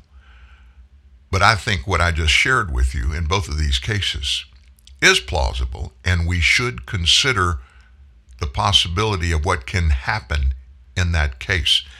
If Joe Biden is doing all of this unilaterally, which he is now, you do understand everything happening at our southern border, it's on his call, only his call. Everything happening on what and who and how much we take out of the strategic oil preserves and who we sell it to, that's on his watch. He has the sole authority to do that right now. That's another thing.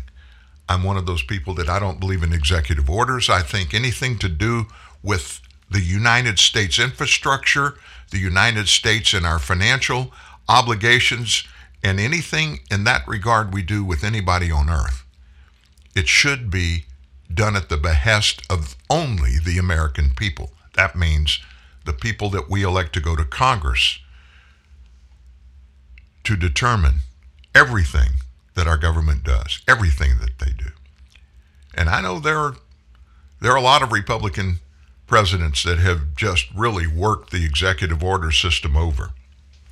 I don't like it. I never have. That doesn't speak of the part of anything that the American people want to see happen or want to not happen. That comes through our representatives. That's why I love so much that the Supreme Court, regardless of what these sycophants scream and holler, they overturned Roe v. Wade. They did not overturn Roe v. Wade. All they did was say Roe v. Wade was not a constitutional decision, and they sent the yes we will or no we won't decisions out and away from Washington, D.C. back to the people's representatives at the state level. Every woman that wants an abortion can still get that abortion in almost all of the 50 states, but certainly in at least 40. Abortion is still legal. So why all the screaming and hollering? It's not about the abortion rules specifically. It's about the fact that the government, the federal government, lost power. Power was taken away from them that was never given to them by the American people, by the way. The federal government took it, and they called it constitutional, and they got the court in 1973 not to rule that abortion was legal, but that a woman has unfettered right to determine anything and everything about her own health care, lumping abortion into that definition.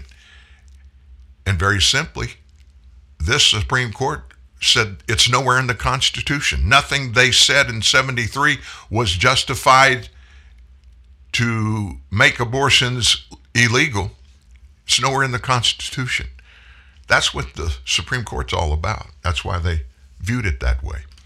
Have you kept up with the aftermath about what's going on down in Uvalde, Texas? I mean, it seems like every day more news comes out that says these policemen down there, they almost single-handedly, as a group of police in Uvalde, they allowed the deaths of all of those kids and teachers. There's new news out about the Uvalde slaughter of those people and the cops that were involved in it. You need to hear firsthand what the people in Uvalde are hearing from their news. Our team coverage continues now with a new report by a state house committee that outlines a series of failures. Yeah, including law enforcement response, as we have been checking, school safety protocols, and possible warning signs about the gunman that went unnoticed. Cheryl Mercedes joins us with some of the takeaways from the report. Cheryl? Well, Len, doors that were supposed to be locked at all times, according to school policy, were not. The committee also said that staff frequently lost, forgot, or simply did not want to carry school keys. And that was just one of many tragic mistakes. A total of 376 officers responded, including law enforcement from 23 jurisdictions, yet no one took control of the scene. The school's active shooter policy, which was signed by School District Police Chief Pete Arredondo, stated the chief will become the person in control of the efforts of all law enforcement and first responders that arrive at the scene. The Uvalde police chief was on vacation on the day of the shooting. The acting chief, Lieutenant Mariano Pargas, was told to set up a command post. He testified that he went to the funeral home to set one up, but the investigation found that this did not result in the establishment of an effective command post. He is now on administrative leave. We also learned more about the shooter and the classroom where he carried out his attack. According to the committee report, the shooting took place in the shooter's former fourth grade classroom, where his former teacher testified he claimed to be a victim of bullying. Of the 376 officers who responded to the school shooting, 91 of them were from the Texas Department of Public Safety, which announced today an internal review to determine if any policies or laws were violated. We've also learned that the 376 officers all came from big and small agencies, some an hour away from Uvalde. Now, we talked to a few of those agencies, and they told us that when they arrived at the school, it was no longer an active situation. We are still waiting to hear back from some agencies to see exactly how many were there at that active scene. Len? Yeah, Cheryl, the evidence looks quite damning. 376 officers responded to that school, Robb Elementary. 376. Not a one of those cops, with the exception of the one or two or three that actually shot and killed the shooter, ever got involved in any of it.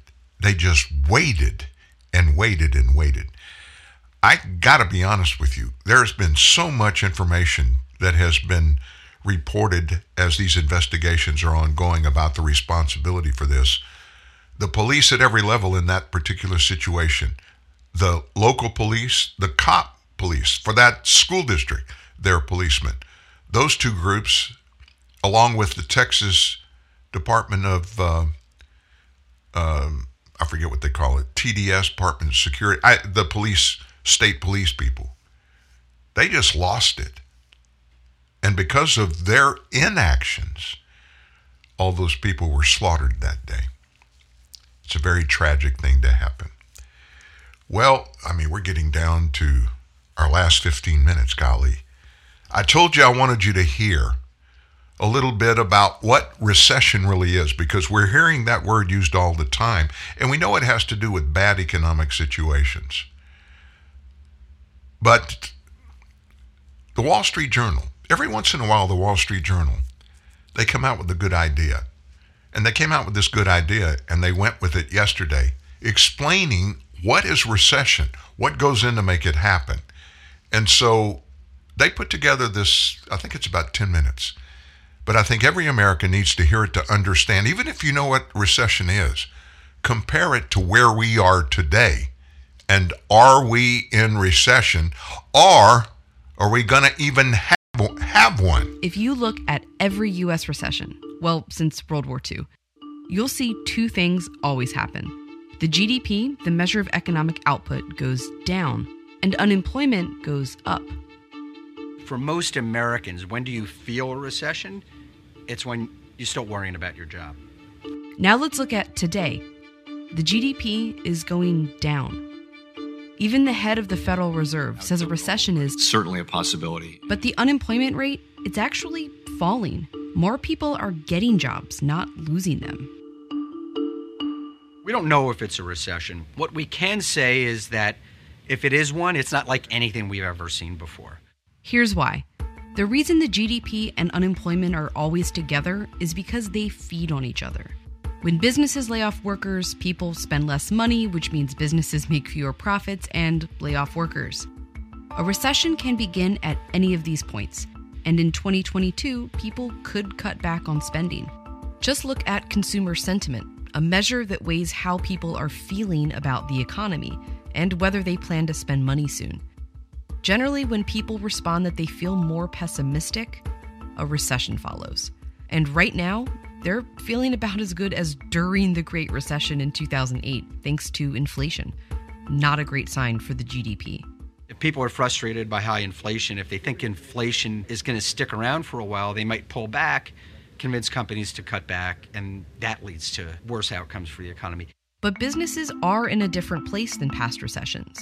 This chart shows the average corporate profit margin. In the past, profits were in the single digits, leading into several recessions, including 2001. That was a business-driven recession where companies overinvested. They decided they had to cut back in order to rebuild their profit margins, and that led us right into a recession. The bubble has now burst. I would not argue yet that we've seen the bottom in NASDAQ or in our tech index. So are we back in one of those cycles? In some ways, it doesn't look like that because profit margins are so high right now. Not only are corporate profits in double digits, but the amount of cash they have is close to $4 trillion. Analysts say that's a significant downturn buffer. They might just decide they can weather this storm and not lay off workers and not cut back on investment and kind of get us to the other end of this adjustment without a big retrenchment that feeds on itself. And companies have an incentive to not lose any workers because many are having problems finding workers in the first place. It's a really unique time in the job market. The labor force participation rate is as low as it's been in 40 years. And it isn't all due to the pandemic. The rate has been declining for a long time. You can see it in the unfilled job rates too. As more people leave the labor force, the more job positions become available. Add in a pandemic, and that's a lot of jobs. 11 million jobs are out there that they just can't find people to fill. Now, to put that in perspective, if you look back at, say, 2019, when the economy was considered to be exceptionally strong, unfilled job openings were 7 million. So, like, here we are talking about a downturn in the economy, and we have 4 million more jobs open than we had even at the height of the last expansion. So you have to ask yourself the question, why is that? Why is that happening? One answer is that there's generational change happening in the economy. We have millions of baby boomers who are retiring. So there's just not as many workers out there. It's also been the case that there's just been really strong demand for goods and services, in part because of all the stimulus that was pumped into the economy during the pandemic. And so that combination of labor shortages and strong demand created this really robust job market. And it's this robust job market that could make a 2022 recession, if one develops, so different. After past recessions, there was what was called jobless recoveries, where GDP began to grow back, but companies continued to lay off workers. Right now, we're seeing a mirror image of that, where the economic output is contracting and companies are still hiring. It's what I'm calling a job-full downturn. But how long could an economic downturn really be job-full? This is unsustainable, right, to have economic output contracting at a time when companies are hiring. So one of two things has to happen. Either the economy adjusts and companies start expanding again, or the economy keeps contracting, economic output keeps contracting, and companies say, whoa, we're over our skis and we've got to cut jobs. One of those two things is going to happen. We just don't know which of the two. No recession has ever looked exactly like another. And if there's a recession in 2022, it won't look like anything we've seen before either. Just you and me talking. Now, I'm not an expert, and you just heard some of those from the Wall Street Journal who are experts. I never heard any one of them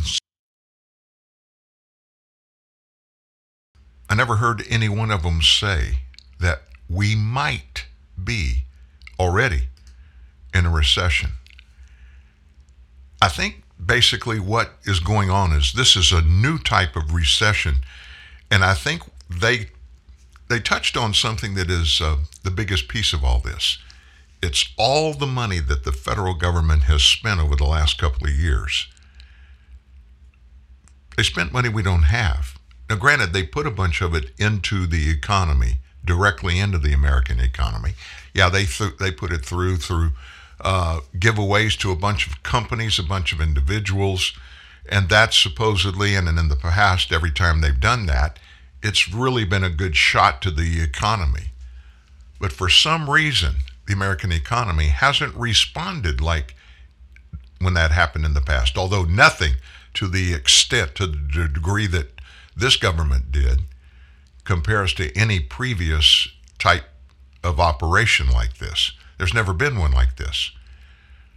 And so if we are going to have a recession, it's going to be a brand new model. And quite honestly, folks, I'm not a professional. I'm not an economist. But looking at and going through some pretty nasty recessions in the past in my personal life and business life, I think this is really a recession that we're in, and the rules and the parameters that will call it an absolute recession model going forward are being built as we speak. But it has been driven in large, if not in all, by the spending of the federal government that has changed the economic model into something we've never seen before. Now, they did weigh in on that. We've never seen anything like this. I'm just talking at ground level. Again, these are people that are pontificating about, they look at all the equations and the parameters in the past that have defined past recessions in the U.S. This one is very different. So with Joe Manchin, Democrat senator from West Virginia, with him kind of killing President Biden's Build Back Better plan, he basically said, I'm not going to cross the aisle and fund it. I'm not going to support that kind of spending. Guess what Biden has got up his sleeve?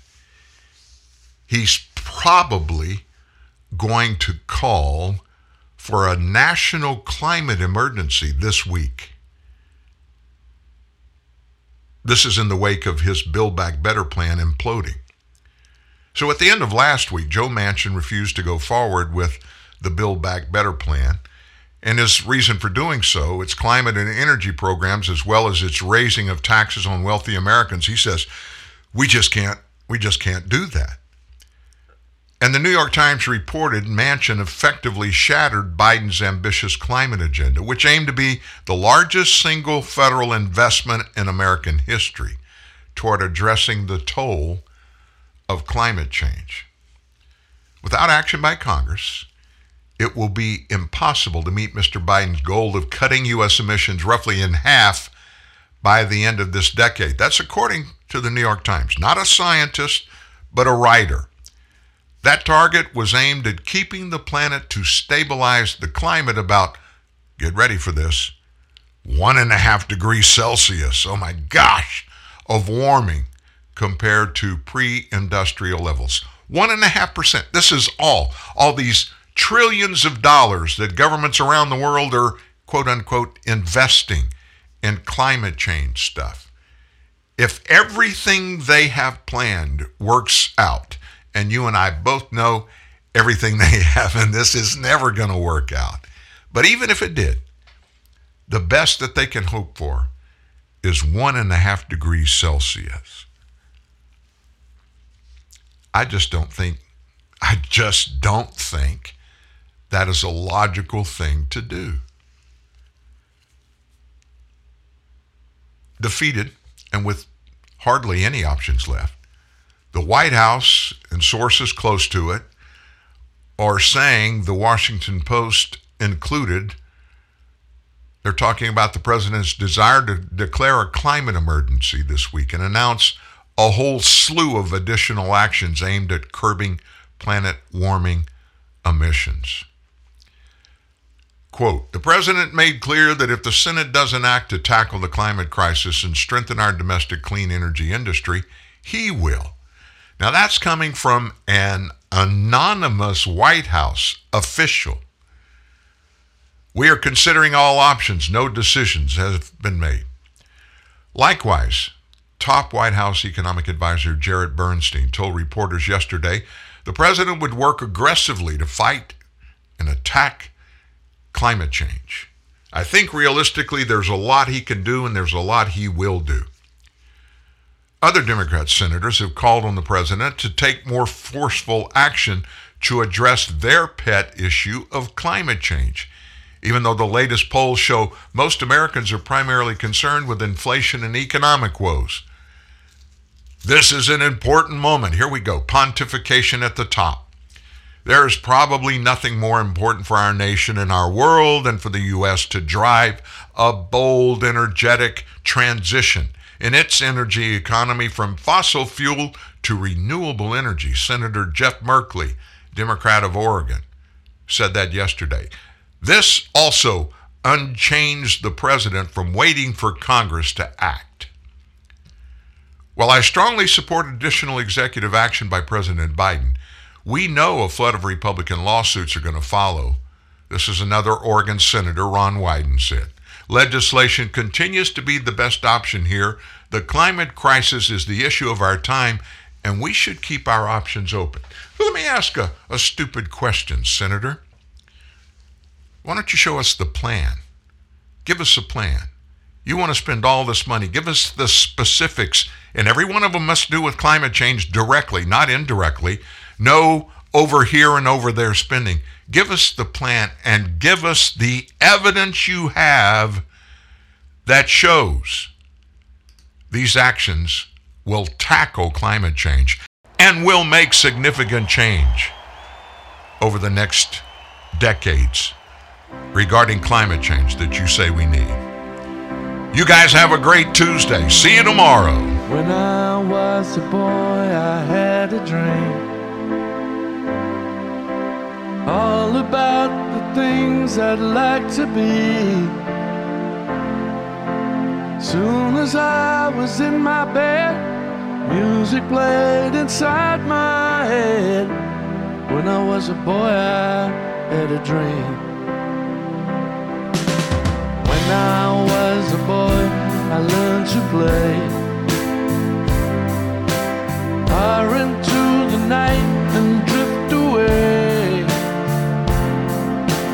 Don't wanna work on the milk or the bread, just wanna play my guitar and stay. When I was a boy, I had a dream. And a radio wave kept me company in those beautiful days when there was no money. When I was a boy, I had a dream.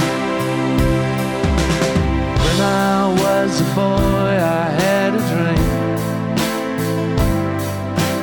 Finding out what life could really mean. Don't want a job 'cause it drives me crazy. Just wanna sing, do you love me, baby? When I was a boy, I had a dream. And radio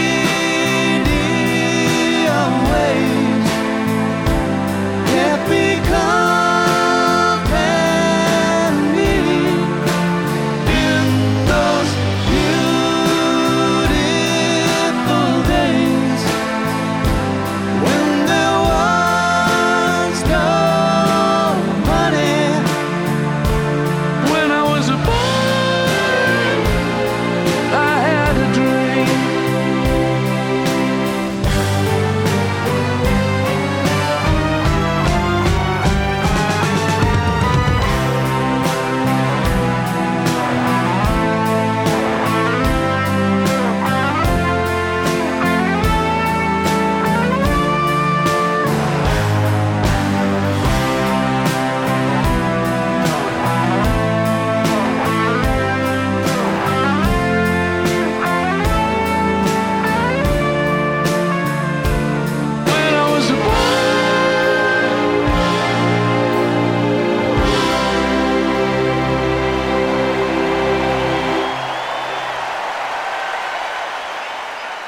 Thank you.